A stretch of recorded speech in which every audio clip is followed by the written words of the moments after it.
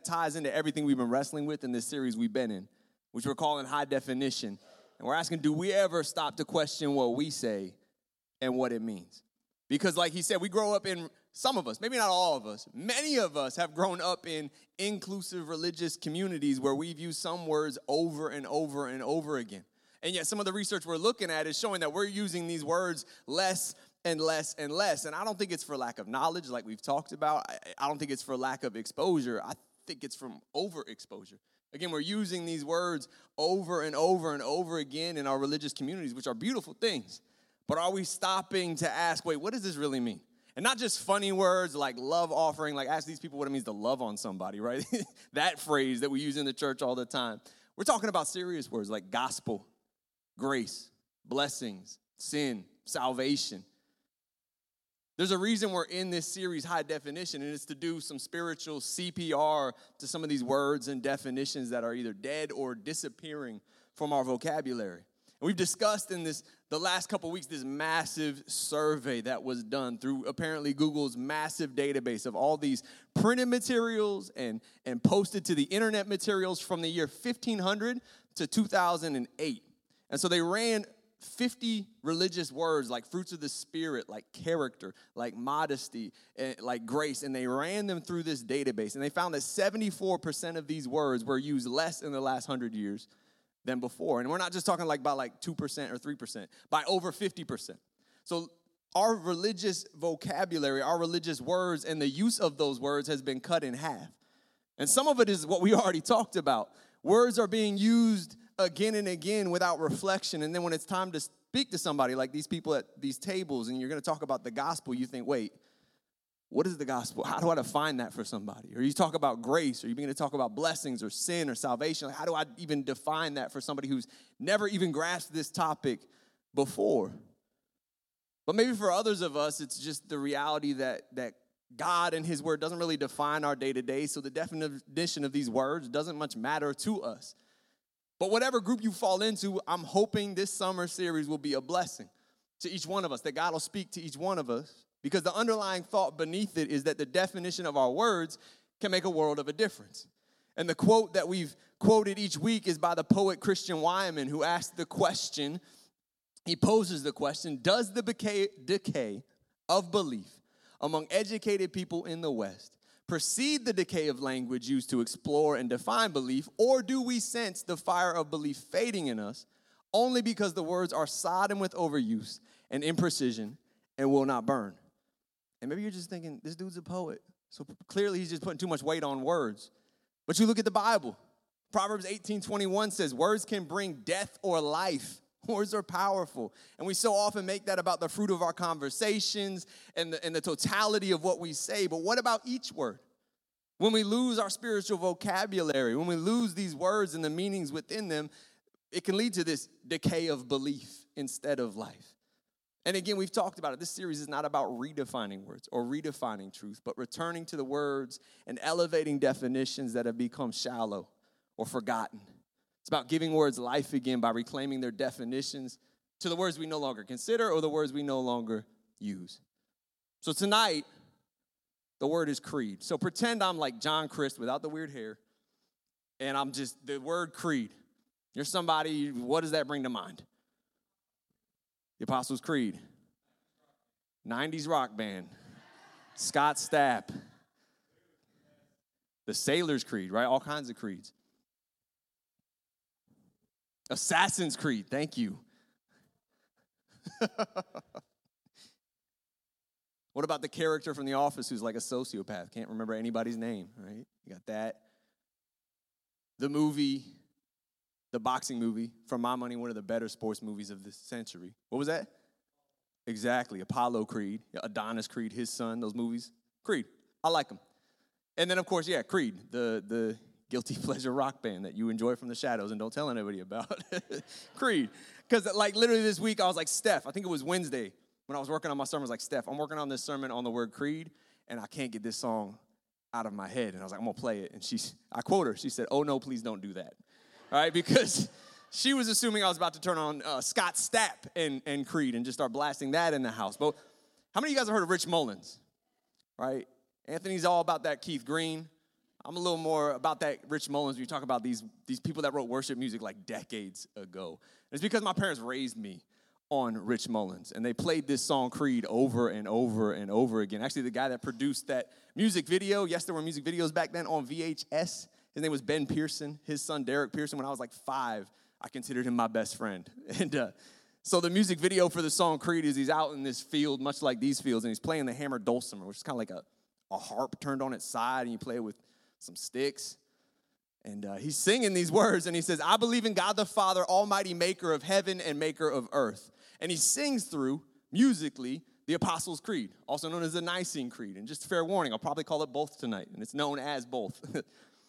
But the name of the song really didn't mean anything to me. I didn't know what a creed was. It could have been called, like, croissant, and I still would have liked the song and enjoyed the song and enjoyed the words all the same.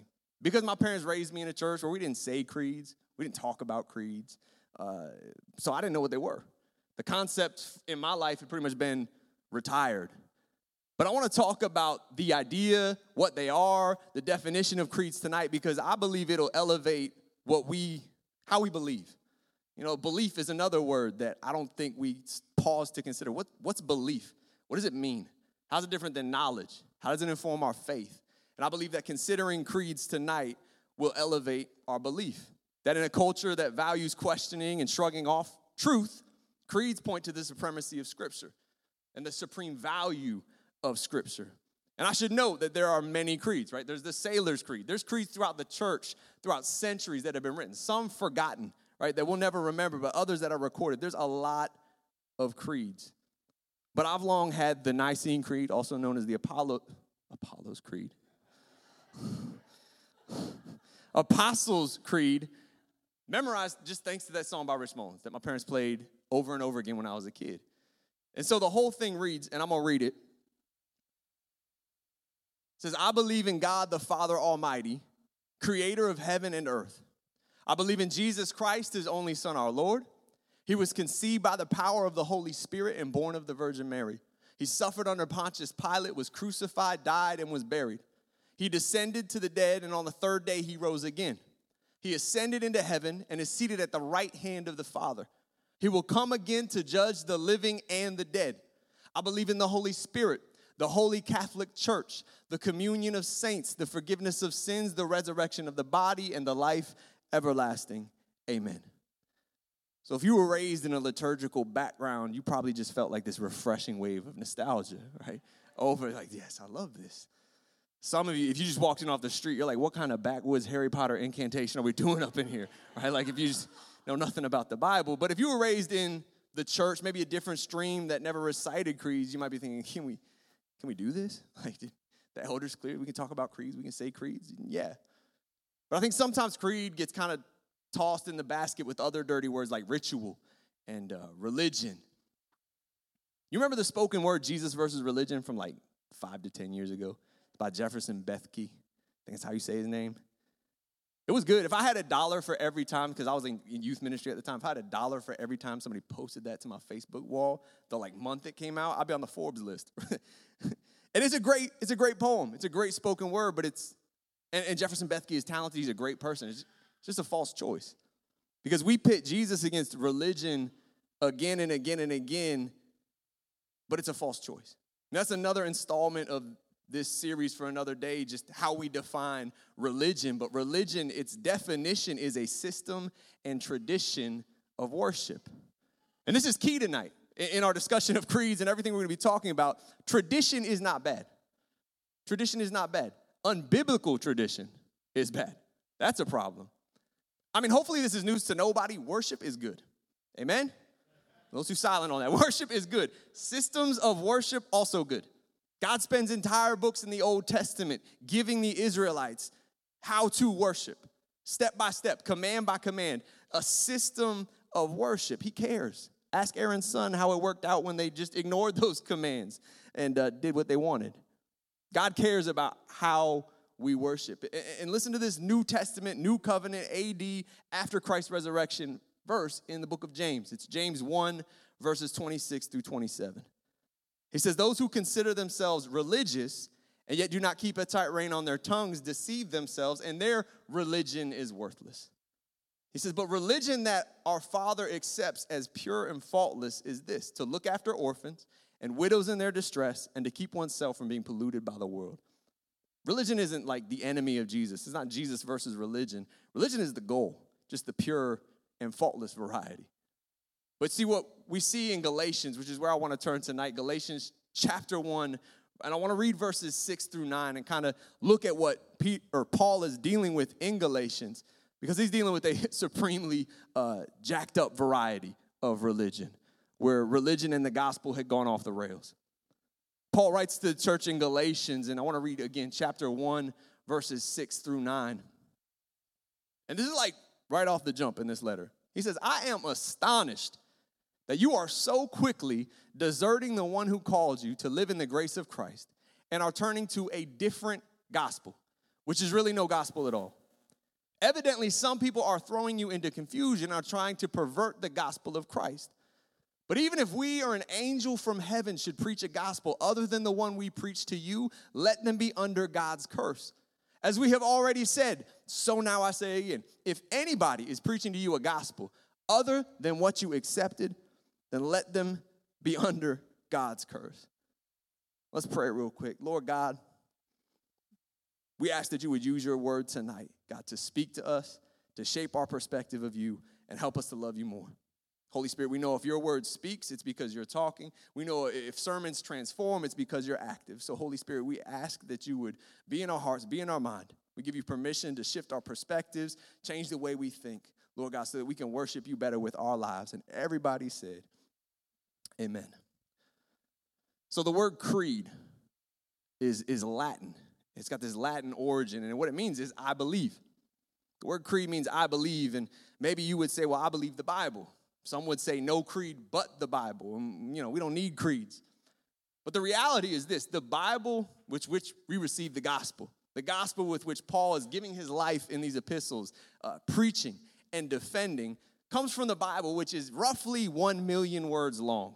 The Bible's a big book. And it's easy as individuals to read through it and kind of pick and choose what we want to take from here, maybe never even read this bit over here, and do what we've talked about just earlier this year, create this copy and paste faith, where it's kind of like a buffet. We take what we like and leave what we don't like, right? But creeds are by definition in Webster's dictionary a brief authoritative formula or religious belief. And then the example in the dictionary is the Nicene Creed, the most well-known one. But again, there's countless creeds.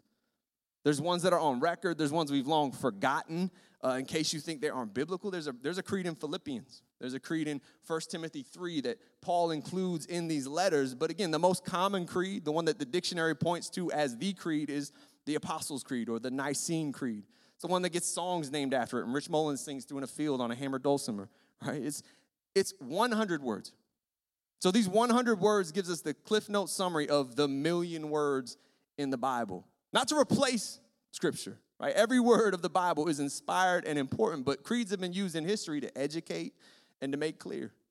Martin Luther once said, Christian truth could not be put into shorter and clearer statement than these 100 words. And it's the standard for orthodoxy in the Roman Church, the Eastern Church, Anglican churches, as well as others.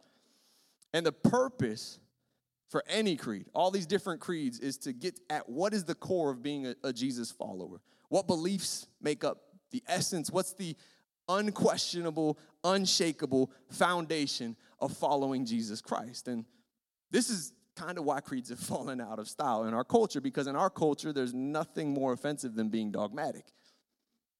With our culture's broken definition of tolerance, just about anything but certainty that demands obedience from others is allowed.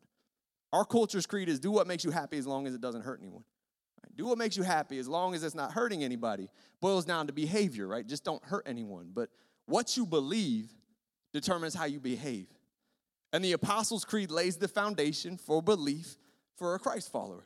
It's consolidation used for education. So kids in different streams of faith will memorize creeds because they learn what Scripture says in them, right? But at the same time, it's consolidation, but it also kind of expands on the baptismal formula we see in the Great Commission, right? Who's the Father? It says, I believe in God the Father. Who's the Son? I believe in Jesus Christ. And what's the deal with the Holy Spirit? Right? It's not just educational, though. It's also unifying. these creeds. And I want to hit on 3 ways quickly before we jump into Galatians. 3 ways that just the creed has unified the church throughout history. The first is the unity that comes from clarity. The unity that comes from clarity. We agree on these things. We're family, right? We can debate the other stuff here, and then we're going to go on to find out who was right in heaven. But the issue in the Galatian church that Paul is addressing in this passage we read and are about to turn to, it's the same kind of legalism we experience today that builds barriers between denominations, groups, and opinions. Right? Our culture is just as good or better at building walls as it is building bridges. But in a culture of division, creeds can serve as this gentle reminder that we often agree on more than we actually disagree on. But so often in our culture and in our conversations, we major in the minors and minor in the majors, which is a common saying, meaning we just get so caught up in the small issues, it robs us of the unity that we would find in the big ones. Creeds like the Apostles' Creed remind us again of the truths we find unity in by making them clear. The second way, though, that the creeds unify is they're worldwide. They're global. Like, I was reading an article. I think it was actually a YouTube short clip about creeds, and somebody commented, like, I disagree with this categorically. I'm not a Catholic. I don't have Catholic beliefs.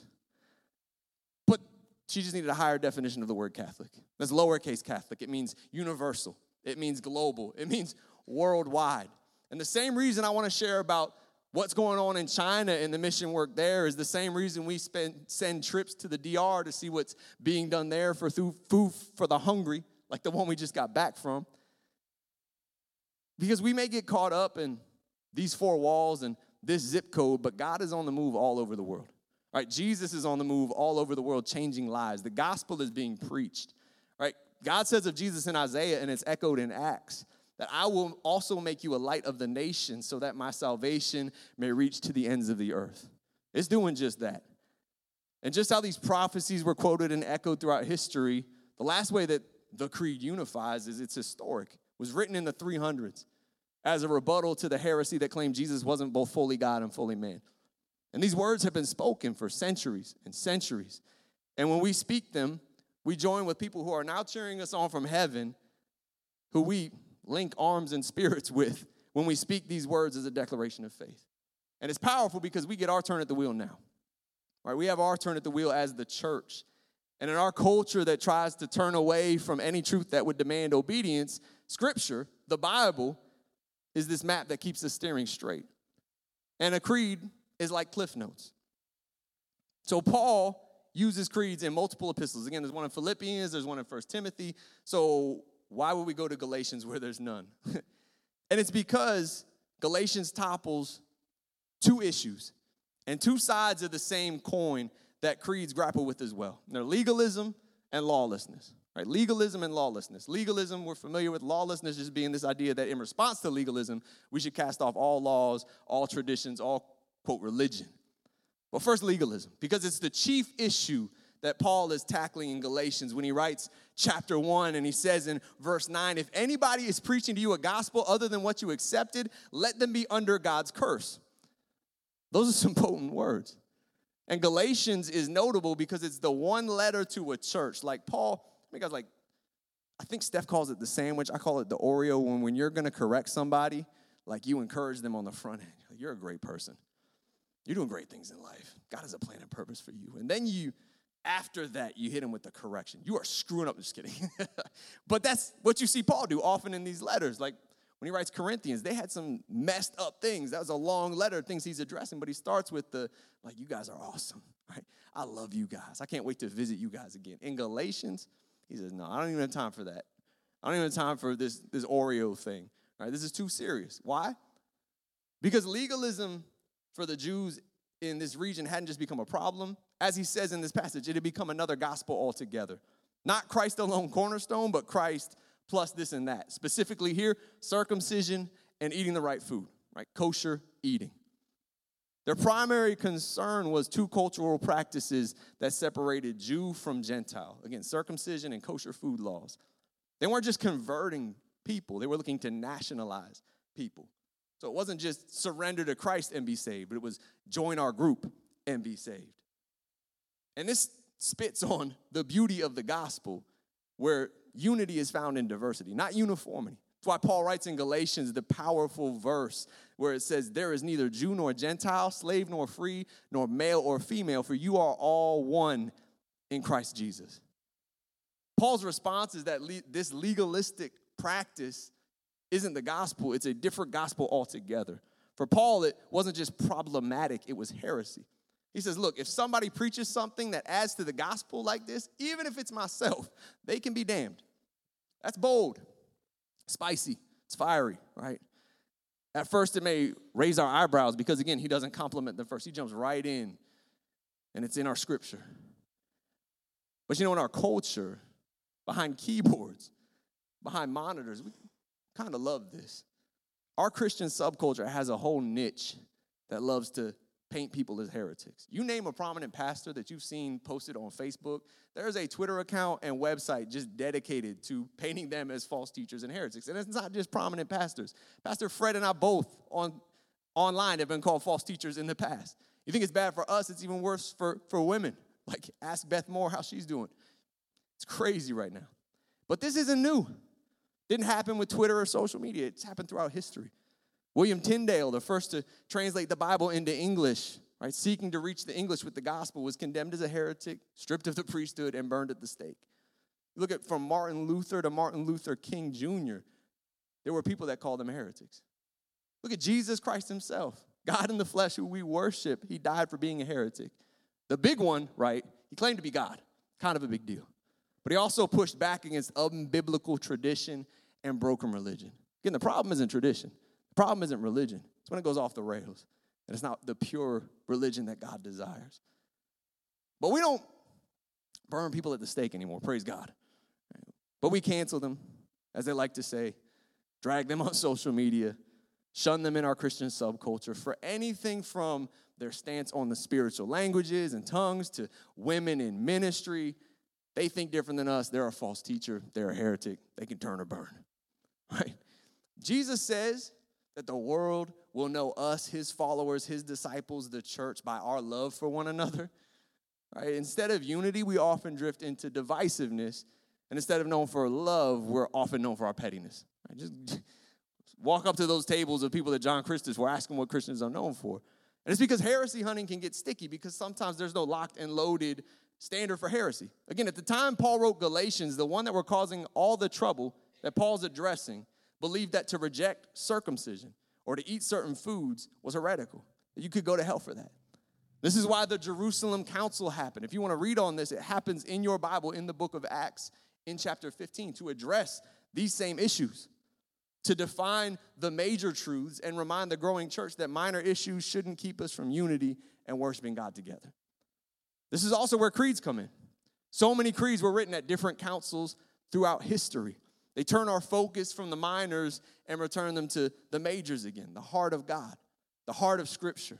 They join us across denominations, again, across borders, really across history. They produce this reminder that we have more in common than we often think. That in a culture where we're addicted to drawing lines in the sand, there's common ground of belief that a lot of us stand on.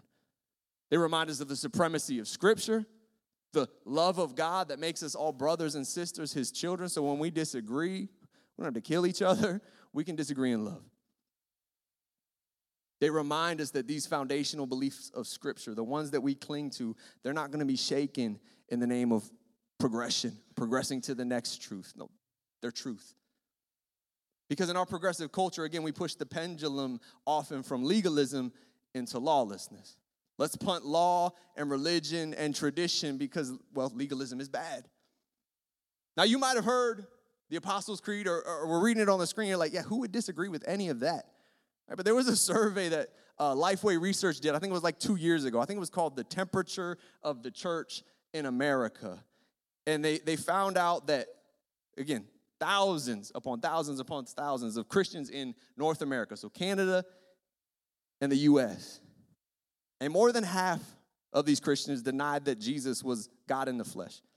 More than half thought that the Holy Spirit was a power but not a person. More than half believed that worshiping alone is just as valid as being a part of a church. More than half didn't think the Bible as a whole was the Word of God or that it's all true completely, like it's all history. Some of it's fabricated, made up, not true. So it's no surprise that these same people in this survey didn't think the Bible spoke to ethical issues because it has no authority. We don't want it to have authority because authority is bad. To peddle truth is intolerant. At least that's what our culture feeds us. And that's why what's in vogue this past decade or so in our Christian subculture is what you could call a deconversion story. Somebody that's found Christ, they've been in the church for a long time, but the starting block, like the introduction of these books, the start of these stories, is this awakening that involves questioning what one has long believed in the church. And with this awakening comes the assertion that certainty is not consistent with the way religion should work. And those who have a deep conviction about the truth of our beliefs need to be open to repenting and humbling ourselves and open to questioning the interpretations we have of the Bible. Now, you read the introduction to these books and you're like, yeah, I could get with this. And then you realize after a while it just caves in on itself because it quickly goes off the rail. If we're required to be uncertain in our interpretation of the Bible, then what can we be certain of? What in the creed can we actually be certain of? All doctrines and creeds are uncertain. The divinity of Jesus, his resurrection from the dead, the forgiveness of sins. But none of these authors or thinkers want to write that off. It just reveals this selective commitment to questioning. The appeal to uncertainty is often just used to justify a new belief, one's own truth. Because again, we're in a culture where it's my truth and your truth and his truth and her truth. We don't want a truth, the God of truth that demands obedience, that doesn't fit well in our culture. Now, maybe I've lost you, but let me bring you back. Dean laughed at me. Tyler actually has one of these in his car. He's taking it to Goodwill. Luckily, we didn't get rid of ours because it'll work tonight for a sermon illustration. Being a father of an only child that has like thousands too many toys sometimes comes in handy. But this is Raj's. And there's a story from Raj's culture in India. Maybe you've heard it, where 5 blind men walk into a bar. No, I'm just kidding. That's the American joke, right? 5 blind men in this story, they come up across an elephant. And none of them have ever seen an elephant, experienced an elephant because they're blind. And apparently they've never gone outside. They've never experienced an elephant. So all 5 of them approach the elephant and they're just touching the elephant. Like, what is this thing? And so afterwards, the 5 people are asked, what is an elephant? And the one that was messing with the trunk was like, it's like a snake. It's like a python. That's what an elephant is. Then the other one that was just touching the leg and feeling the leg was like, it's like a tree trunk, man. It's solid. It's round. And then the other one who's touching the side of the elephant is like, it's like a wall. This thing is huge. It's like just a big old wall. This is what an elephant is like. And so each one of these people had a different experience with the elephant. I don't know if it's going to keep doing that. But the analogy is used by skeptics to say that one religion can't hold all truth and reality. That each religion in the world, each one of these big religions is just experiencing God in a different way. It's a different part of the elephant. So no one religion sees reality and sees God completely. But this analogy collapses on itself because it's told by someone who's not blind. And what attempts to come off as like a humble, oh, nobody really knows, nobody can really see, is spoken from a prideful assertion of being able to see what nobody else has been able to see in these religions and in history. But here's the thing. If we believe Scripture, we believe that God doesn't just see all reality and all the proverbial elephant. He created all reality. He created the proverbial elephant. And Scripture says that on this side of heaven, we see spiritual reality dimly, right?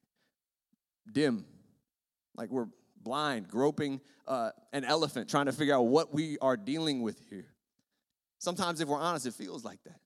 That's why we cling to Scripture, right? God's revealed word, it reveals the elephant in its completion to us. It's why we cling to the Holy Spirit who guides us in it. And this is why we come together as a church and we cling to fellowship.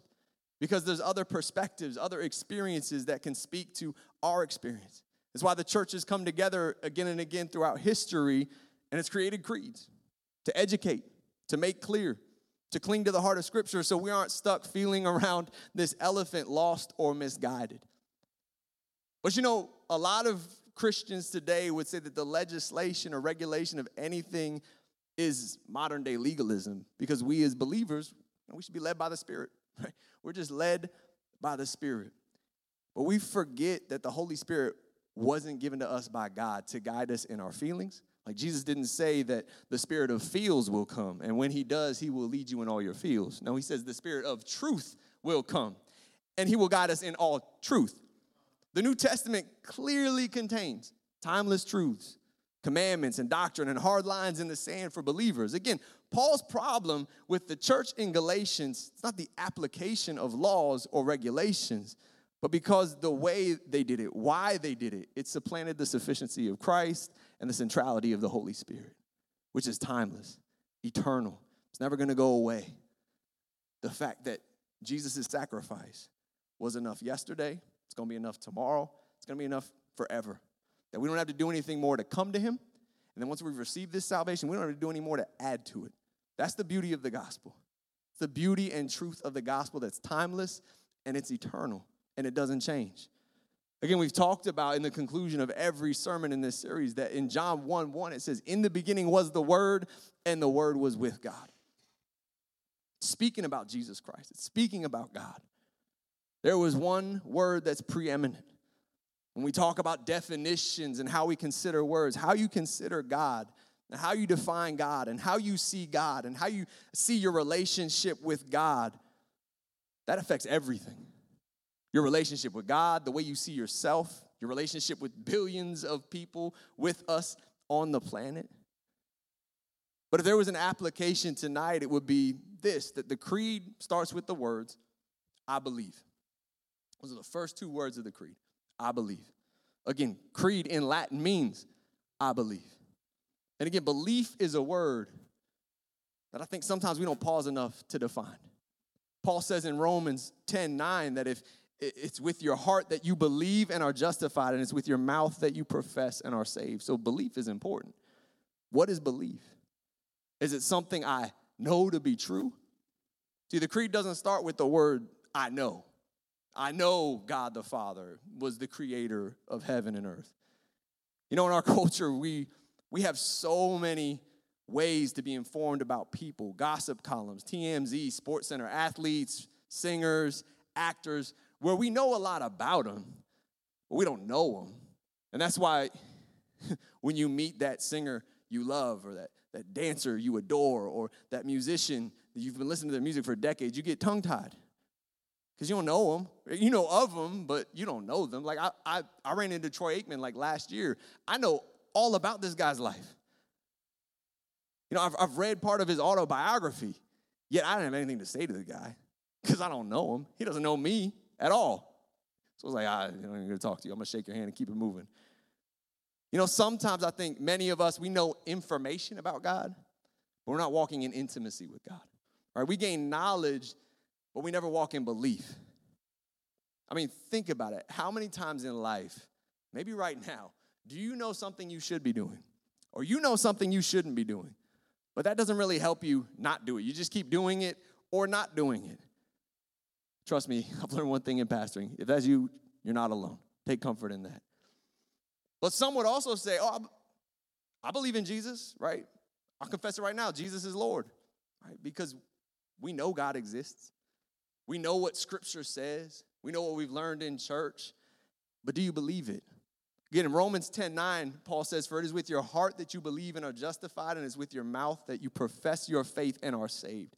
He doesn't say it's with your head that you know and then you confess. It's with your heart that you believe. See, knowledge may or may not lead to action. But belief, by definition, when you believe something in your heart, you hold it in your heart, it affects your behavior. If I could have the worship team come up. Again, the creed has been used throughout history. All these different creeds have been used for education, which is true. But it's also more than knowledge. It's about belief. It starts with, I believe. Look, most of us, we're schooled, hopefully at some point.